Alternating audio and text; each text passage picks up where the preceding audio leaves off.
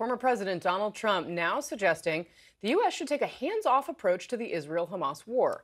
Here's what he said during an interview with Univision on Thursday when asked how America might help stop the civilian killings in Gaza.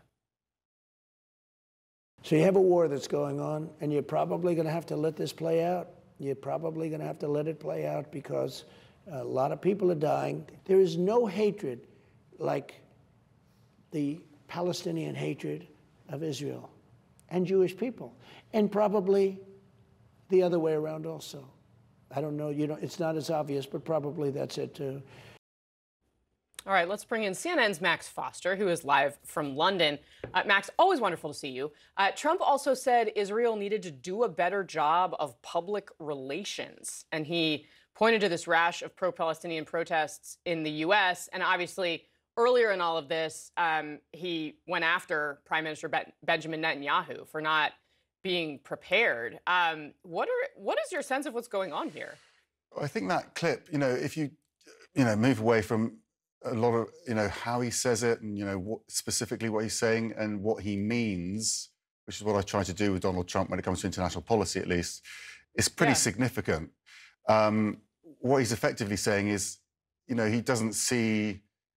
If we look back at his previous tenure as well and how he played that out and what he's saying here about this Middle East crisis, it's like he doesn't see America as that international policeman, which actually the rest of the world has relied on for decades and decades and decades. So focusing more on American problems, which a lot of Americans will relate to, but outside America, that does have a huge impact because you and I have spoken a lot about this new world order that China and Russia want to create. America pulling back from the international stage and saying they're not going to get involved in crises like the Middle East does create a vacuum, and you know who's going to step into that. So it has huge repercussions, that little soundbite for me, when I look at it. And if he does get into power, we're going to see America less present on the international stage, certainly militarily, it seems. Yeah, honestly, it's really, really interesting. I'm thinking about how Vladimir Putin is backing off of Israeli support for Israel that he previously had in the context of this. And Trump does have a way of picking up on things that are going on in the electorate and really putting his finger on things, as uncomfortable of a reality as that might be. He does have a really strong nose for it, and it's interesting to me that this is what he's picking up. Let's also, Max, talk about Nikki Haley, because in the Republican primary debate, she did seem to gain more ground there. She's sort of becoming the person who is first in the race for second place. But she did make this statement about Vivek Ramaswamy on the stage, because the two of them really tangled. Take a look at what she said. I am telling you, Putin and President Xi are salivating at the thought that someone like that could become president. They would love to see that.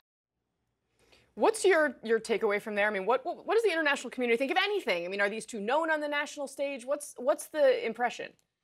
Well, people that know about international policy certainly know about Nikki Haley. She is this sort of towering figure. She's got a lot of experience and certainly stands out in that sense in the lineup with all the other candidates. But if you're not into international policy, I don't think you necessarily know who she is. People aren't watching these debates in big numbers at all here because Donald Trump isn't involved, and they wonder why they're taking place, so they're not learning about her there. I think you really need to be looking at Ramaswamy if you're talking about international profile, because he is a big deal on TikTok. My kids will show me TikToks with him in them very regularly. Are you serious? And they never show me TikToks with Nikki Haley in. Let me just say that. I mean, in terms of profile, I would say he's the only person my kids and their friends will be able to pick out in that entire lineup, apart from Trump.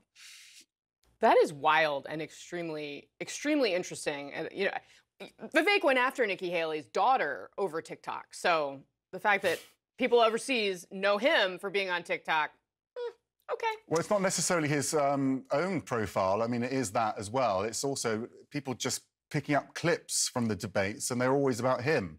And they're the ones that go viral over here. I guess that is kind of what he set out to accomplish. All right, Max Foster, thank you as always, my friend. Have a great weekend.